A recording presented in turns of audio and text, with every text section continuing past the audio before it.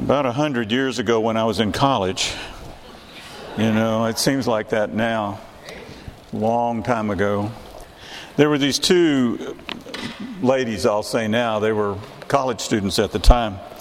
They rented a duplex.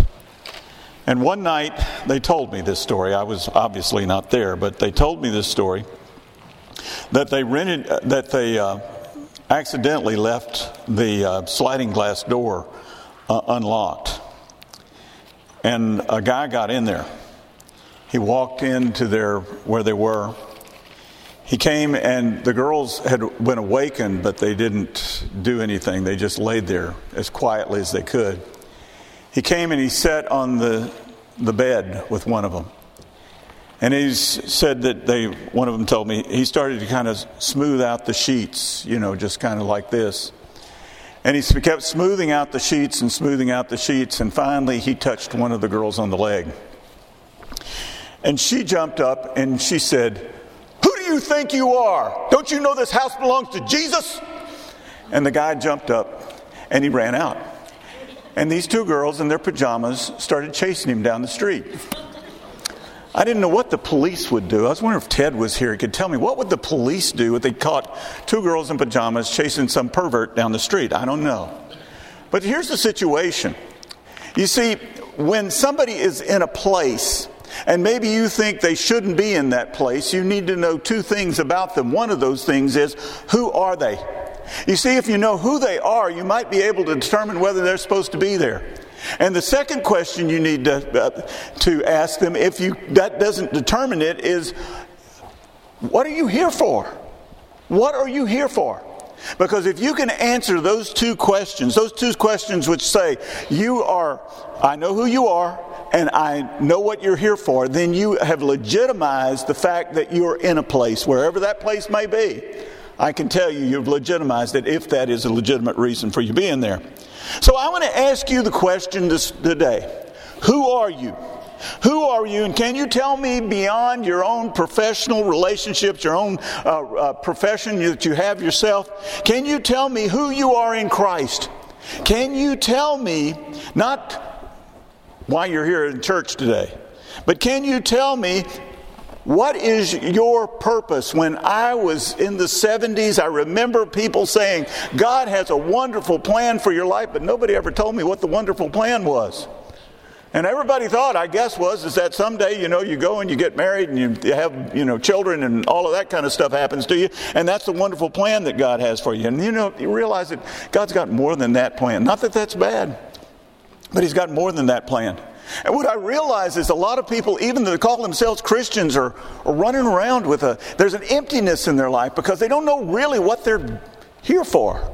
Maybe they don't even know who they are. So I want to answer that with these first two verses that we find in 1 Peter. 1 Peter chapter 1, verse 1.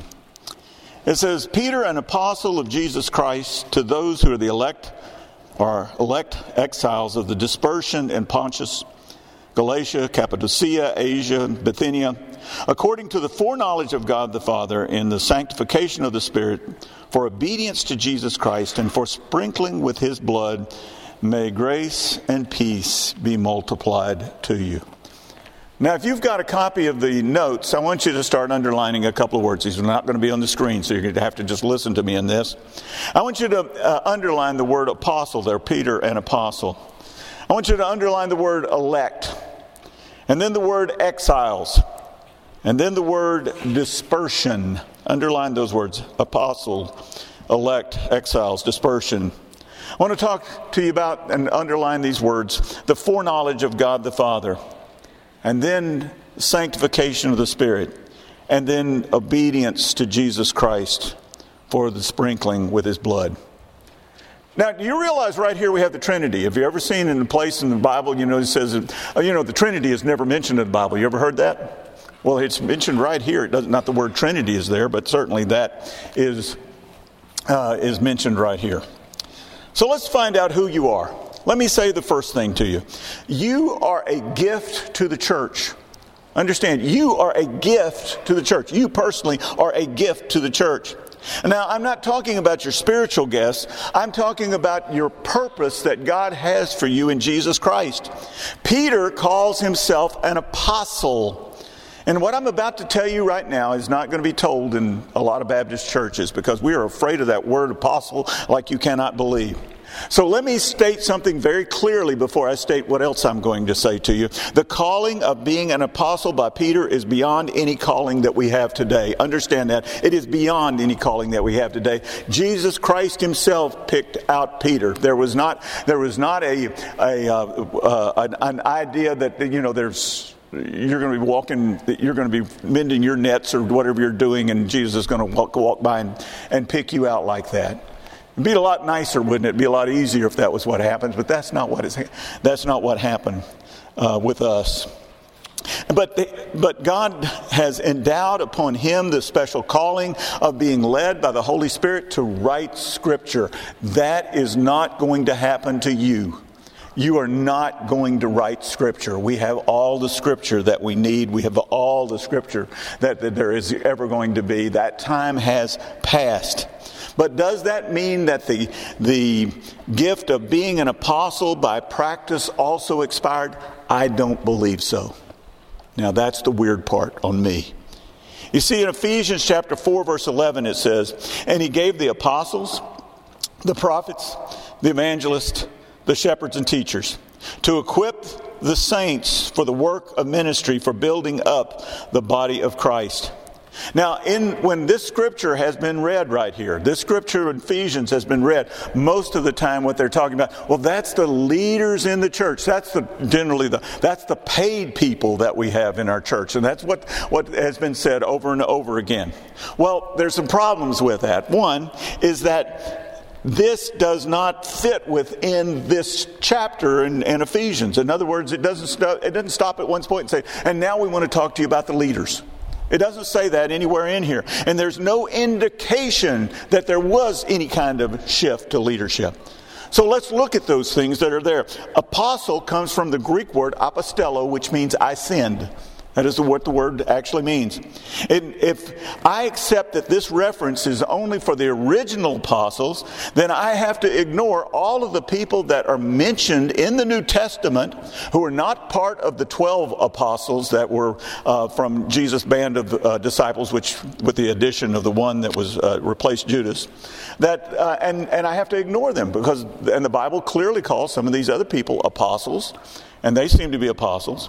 And if I relegate that scripture to that, then it doesn't apply to anybody today. In fact, if I'm not going to apply apostle to you, then should I apply prophet and evangelist and pastor teachers? I don't think you can do it that way. Therefore, there must be people who are still sent to spread the gospel through the planting of churches. That is absolutely true. And these people will be called apostles. Not in the same sense as Peter was an apostle, but in the same sense that Peter had a function of being an apostle.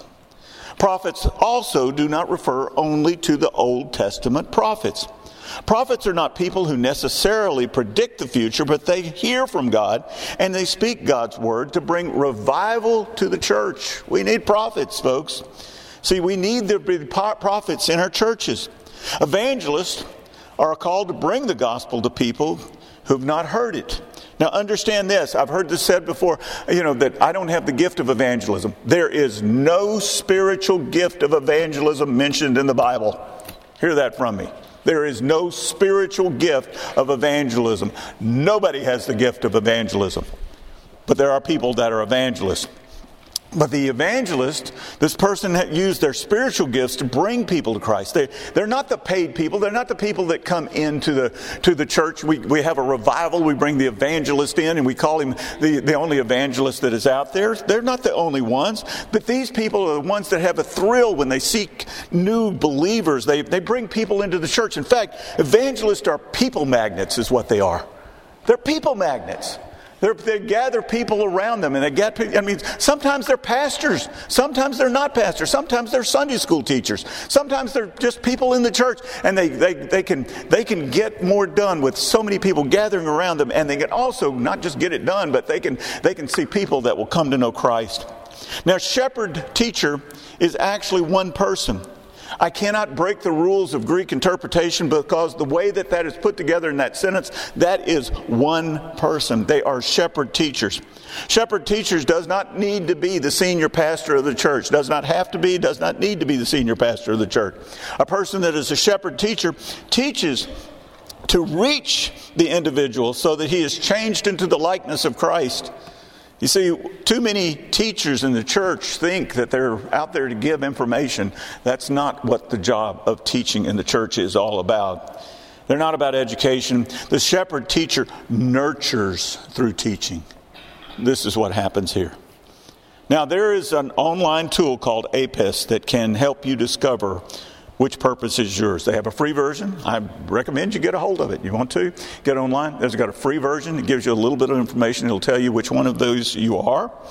And there's a paid version. It gives you a whole lot of information. I'll tell you that. I only disagree with one part of this, and I'll have to say this up front. I cannot separate shepherd and teachers. I cannot separate. I can't break the rules of Greek interpretation. So Peter was called an apostle. He had a calling. You've got a calling too. You've got a calling, and you need to find out what that calling is. You have been chosen by God. You have been chosen by God. The English Standard Version, which I just read, says that the recipients of this letter are the elect. Now, that reflects the Greek better, but not the real meaning of this passage better. The Greek word is a compound of out of called or called out of. You're a called out one. See, you have been chosen is a better word I would put in there. You've been chosen to become a follower. And this word is not a passive word. You see, it's not like you were just chosen and you just sat there and you waited to be chosen. It's not like being chosen on a team. And when you were a kid, you know how it was like to be chosen on a team. You remember when they divide up, you'd say, here'll be the two captains here, and then you choose your teams and we'd choose your teams, and we'd get down, and you didn't want to be chosen last. Because usually, what did they say when they were chosen last? Something along the lines that he'd say, you take Butterfingers and we'll take the slow guy. You know what I'm talking about? This is the way that it worked, wasn't it? That's the way we did that's not the way that it was. See, let me explain this to you. God took the initiative to choose you. He moved the whole world around to bring you to Jesus Christ. He brought people into your life and things that happened in your life, and He brought you into places and experiences, and He did all of that because He knew that what it would take to bring you to Himself. It was because you have different personalities and you're different people. It takes different things in order to bring you to Himself. And God knows exactly what it will take. How does God know what it will take? Well, God foreknows everything about you. He foreknows everything about you. It says, according to His foreknowledge, He worked to bring you to Christ. Now think about that. You were recruited. Do you understand that? You weren't simply the guy that got chosen because you were the last person to be chosen. I got to take one of these people. We got to have equal numbers on each team. That's not the way it was. You were recruited by God to come to Him. And how did He know what it was going to take? Well, it says in Psalm 139:18, your eyes saw my unformed substance. In your book were written every one of them, the days that were formed for me when as yet there was none of them. Before you were ever even a thought, you were in God's mind already. And God knew every one of your days. It is from this knowledge that He sought you. He planned the events that it would take to bring you to Him. He chose you because He knew that these things would bring you to Him. And there are those who will resist the Spirit. I understand that. There are some who will never come to Him. But that's not God's plan. God's plan is to move the world, if that's what it takes, in order for you personally to come to know Jesus. Now, you know that we're going to go into the Christmas season before long. I don't want to jump over Thanksgiving. I'm not trying to do that. But I was thinking of Ralphie, and the 24 hours a day we're going to have the Christmas Story on sometime. You know what I'm talking about. I've watched that movie so many times. I think I know the lines to that movie. I wonder if you know the lines to that movie like I know the lines to that movie. Because Ralphie wants a Red Ryder BB gun with a compass in the stock, right? And he wants it so badly that what does he do? He goes and tells his mom. He says, Mom, I want a Red Ryder BB gun with a compass and a stock. And his mother tells him what? You know the story. You've been 24 hours a day, you'll know the story. And so he doesn't, that's what she says to him. So he writes an essay for his teacher, what he wants most for Christmas. And he writes that he wants a Red Ryder BB gun with a compass in the stock. And his teacher writes on his report what? You'll shoot your eye out. Okay. And then when he doesn't, he says, I've got to get, there's got to be a way that I'm going to get this thing. So he goes to see Santa Claus. He's got to be Santa Claus. He's got to be okay with it, right? And Santa Claus says to him, yeah, you'll shoot your eye out. I mean, can you imagine how that had to be? Here's the crazy thing about it. Is that if Ralphie can work things around so that he could get something, don't you think God could work things around so he would get something that he wanted? And you know what God really wants? He wants you. He wants you. And he's working to bring you closer and closer to him. And then the scripture says, you are a foreigner to this world. Now again, the English Standard Version translate that word exiles. I believe it's translated better as foreigners or aliens. Believers are foreigners in this world. This world is not our home. Understand that. And it cannot have a hold on you. That's the danger that we have when we live in this world, because we think that everything that happens in this world is the only thing that's important. Because believers are in this world, but not of this world. Jesus himself would say this. In John 17, verse 14, and he says, I have given them your word. He's praying to God. He says, I have given them your word, and the world has hated them because they are not of the world, just as I am not of the world. I do not ask that you take them out of the world, but that you keep them from the evil one. They are not of the world, just as I am not of the world. When you go to another country, if you're an American, you go to another country, you are in that country, but you're not of that country, are you? The fact is you got to keep the rules. You got to keep the rules of that country. If you go over to England, and you rent a car, we drive on the right side of the road, and the British drive on the wrong side of the road, right? You got to get over on the wrong side, and you got to drive the car on the wrong side of the road. You're going to drive the car on the wrong side of the road, you're going to run into somebody pretty much. So you must obey the rules as long as they don't violate who you are. Understand what I'm saying to you? You must obey the rules as long as they don't violate who you are. Paul will tell the Roman church that they are to be in submission to the authorities in Romans chapter 13, verse 1. However, how is it that Paul ends up in prison so many times? By disobeying the authorities. And why? What's the reason behind that?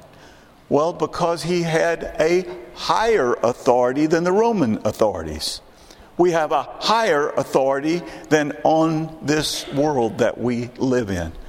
When I was in Mongolia several years ago on a mission trip, I was taken to a village, and the Mongolians are very nomadic people, and what they do is they in the summertime they spread out and take their herds all over, and then in the wintertime they bring them all together and they make a village. So a village can have 2,000 people in it or 35,000 people in it. Do you understand? Because when they come in the wintertime, that's what they're doing. So this is the wintertime, and I'm going to Mongolia, and they said there is not a Christian witness in this entire village, not one at all. In fact, I would talk to people and I would say, have you ever heard the name of Jesus? And over and over again I heard, no, I've never heard the name of Jesus, not even the name of Jesus. And so what happened is that they dropped us off. I said to the missionary there, I said, what are we supposed to do? And he said, I don't know, I've never been to this village. I said, well, he said, what do you suggest? He said, I don't know. He said, but I tell you what you can't do is you can't go door to door because that's illegal. And so he dropped us off and said, I'll be back in 5 days to pick you up. And what we want you to do is see if there's some interest so that we can start a church in this village. And so we got out, and the guy that was with me, I had an interpreter, but I had a guy that was with me, had never been on a mission trip before, and he said, what are we going to do? I said, we're going to go door to door. And he said, but what if we get arrested? I said, we will just get arrested then. If that's what happens, that's what's going to happen. I said, because I'm not sitting around here 5 days trying to figure out what I'm supposed to do when I already know what I can do. I'm going to do what I can do. And so we went door to door. Now, what was the reason behind that? The reason is because while I was in Mongolia, I was not of Mongolia. I was listening to a higher authority than what they could bring about in this world whatsoever. We've got to live our lives like that. And we, or you, have been placed among people who need you. Realize this. That word foreigner is a compound word. It means alongside, upon, heathen is actually what it means. That you're alongside these heathens. You see, you're living amongst people who do not know the Lord. You're living alongside. That's where we get the word diaspora, or the word dispersion that is mentioned there. It means that we've been taken and scattered like seed. You understand being scattered like seed? And where that seed falls, that's where that seed is supposed to grow. That seed is supposed to have an impact where it is planted. So the readers of this book and you have been planted to live among those who do not know the Lord. Maybe some of them do know the Lord. And this may come to you and you may say, well, but I didn't really want to live where I'm living.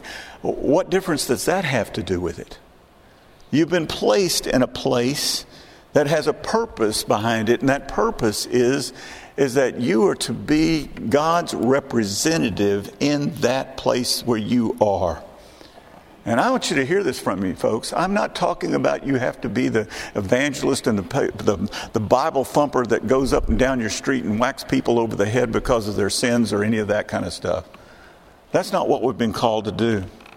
About 3 years ago, I put in my notes 2 years ago, and then I realized it's been 3 years ago. About 3 years, I was concerned about what a hypocrite I was with my faith. There are 2 great commandments in the Bible. You know what they are? Love God with all your heart and soul and mind. And what's the other one? Love your neighbor as yourself. And while I realize that word neighbor means a little bit broader than simply the neighbors that are in my neighborhood, you realize that if I'm not loving the people in my neighborhood, I'm also not loving the people outside of that neighborhood as well. There's not a whole lot of love there because, you see, I had lived there for 12 years already, and there were some of the neighbors that I had never met. I knew their names. I could wave at them. I knew about some things like that, but that's as far as I could go. I didn't know what to do. So what did I do again? I did what I could do, what I knew how to do. And so I made pies. I started making pies. And I went to each one of them, and I think a lot of people say, well, you did that so that you could witness. No, I didn't. I'm trying to fulfill that second commandment there. I'm trying to love people. That's all it is to it, folks. I'm just trying to love them. I want you to know it was awkward. It's really awkward when you go, I've lived here 12 years and I've never met you. And think about that conversation for a moment. That's not good. Not a lot of love in me as far as that goes. Now, I will tell you that not all of them have warmed up to me, but yet, and I think I'm a great guy. I don't understand that. But anyway, what I'm trying to say is that I'm working on loving my neighbors. And the reason I need to love my neighbors is one of them is I was planted right there. I am planted in my neighborhood. And my job, my purpose is to love those neighbors.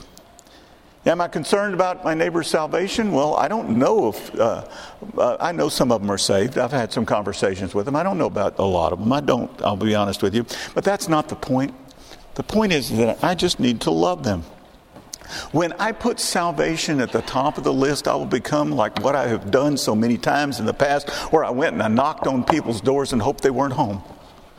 You know, and I said, and when I got them, I said, you know what? I said, I'm going to talk to you about Jesus, whether you like it or not. And I don't care if I love you one little bit, because my goal is to get out of your house as fast as I can. You can pray this prayer with me and I'll get out faster, or don't pray this prayer and I'm going to stay around and I'm going to argue with you for a while. And that's what I was doing before. That's being honest with you. And what I've been so convicted of is that I just flat need to love people. How about that? Isn't that crazy? Just love them. Love them, not because I believe in any other system of getting saved. I don't believe in another system. I believe there's the only way is through Jesus Christ. I got that, and I understand that completely. But my real deal is about loving them, because this is where I have been planted. And when I try to make them like a sales statistic, you know what I'm talking about? You knock on the door, you come back, they say the prayer with you, and you run back to the church and you say, I had somebody pray to receive Jesus tonight. Everybody jumps up and down, carries you around the room, and you go, wow. But they never come to church. Not ever. That's not what we need. What we really need is people loving on people. Because people don't want to be a sales statistic. How about just loving them? Then let me say, you are a work of God. You are a work of God. In fact, God's still working on you. God's still working on me. God the Father has foreknown you. He moves the world to save you. Another movie I like is in the Poseidon Adventure. You remember that movie? It's a movie where they're in a cruise ship, and the ship comes across a tsunami, and the tsunami is such a wave that it flips the ship upside down. It capsizes, and there's a preacher in that story, and the preacher says, "Come with me, and we're going to go to the bottom of the ship. We're going to go up." Sure, there's people that don't go along with him. I understand that. But you see, what God is telling us is that I can take you to the place where you really need to be. I can take you to the place where there's fulfillment. I can take you, not to the point where you're going to say, well, I'm saved all over again. No, you're not going to get that. But what has happened is that you're going to walk with God through His purpose, and He is going to change you into something that you would never have even dreamed that you could be at one time in your life. You're going to have a joy that you cannot imagine that you'd have, because you're walking along with Him. And then in that process, God the Spirit sanctifies you. We are made holy so that we will be obedient to Him. I think that the crux of the story so many times for somebody that just has salvation is that they believe that salvation is all there is. Now I just wait around until I die. And they see obedience as something that they can either choose to do, or and they could just whichever they want to do. But the truth is that the Holy Spirit is either working within you to be obedient, or He isn't. He is either there inside of you and He's working on you to be obedient, or He isn't. And if He is not calling you to obedience, there is ample evidence that you are not truly His. You have to understand, there's someone inside of you changing you. I had a friend who I know really, really well. I know this guy really well. And he put on his resume that golf was one of his hobbies. I know personally he's played golf one time in his life. One time. In fact, if you got him up on the tee and you said to him, are you going to use a driver? He'd say, no, I think I'll walk. Because he doesn't know anything about golf. Just telling you that. This is who he is. Now, I've got another friend who would rather play golf than eat or sleep. He lives and he breathes golf. You know what the difference is? One guy says, I want to like it. And the other guy, it's inside of him. Do you understand the difference that is there? It inhabits him. He loves to play. See, let me explain how it works. The Spirit loves the Father and the Son. Absolutely. True? True. And the Spirit identifies us as children of God. True? Absolutely true. But then the Spirit moves us to obedience. You know why? Because what did Jesus say? If you love me, you would keep my commandments. That's obedience, folks. And if you're not obedient, You're really not in the love business, and the Holy Spirit then must not be working on you. For God the Son sacrificed himself for you. It says that we are sprinkled with his blood. And for us, that probably seems like a pretty gross thing, but it comes really, you see it in Exodus chapter 24, verse 7. And it's talking about Moses, and it says, Then he took the book of the covenant, and he read it in the hearing of the people, and they said, all that the Lord has spoken, we will do, and we will be obedient. You see what they said there? We will be obedient. And Moses took the blood and threw it on the people and said, Behold, the blood of the covenant that the Lord has made with you in accordance with all these words. Now, I understand completely this one thing first before I get there. Jesus' blood cleansed us from all our sins. Understand that. I got that. I understand this. But it also is a contract. It is an agreement. And in this agreement, what happens is that just like any contract that is out there, if you don't sign it, what happens? If you don't sign it, it's not valid. And the being sprinkled with the blood of Jesus Christ is the signature on the contract. And when we get to that spot where he said, Peter has told us, this is who you are, and this is what you are doing here, then he says these words, May grace and peace be multiplied to you. Of course, we would do the same. If I found somebody in the building that I didn't know that they were supposed to be here, I would probably ask them, who are you? And what are you doing here? And when I found out that what they were here for, I would say, well, I hope you have a good day. I would say the same thing. So who are you? Who are you? You are a chosen child of God that God has worked to bring him to himself, and he still is. He's still working on you. And what are you doing here? Well, you've been planted among people who need you to be a part of God's plan to bring them to himself. You've been called upon to be obedient. You've been called upon to love these people and love them in such a way that you could say, you know what? With these 2 commandments, all the rest of it hangs. I love God with all my heart, soul, and mind. And I love my neighbors as myself. It is who you are and what you are here for. And you will never be fulfilled to do what you simply want to do by the fleshly world, because you're not of this world. You simply are in this world. And you will be fulfilled. And when you accept your calling of what you are intended to do, it's an offer that you cannot refuse. It's an offer of grace.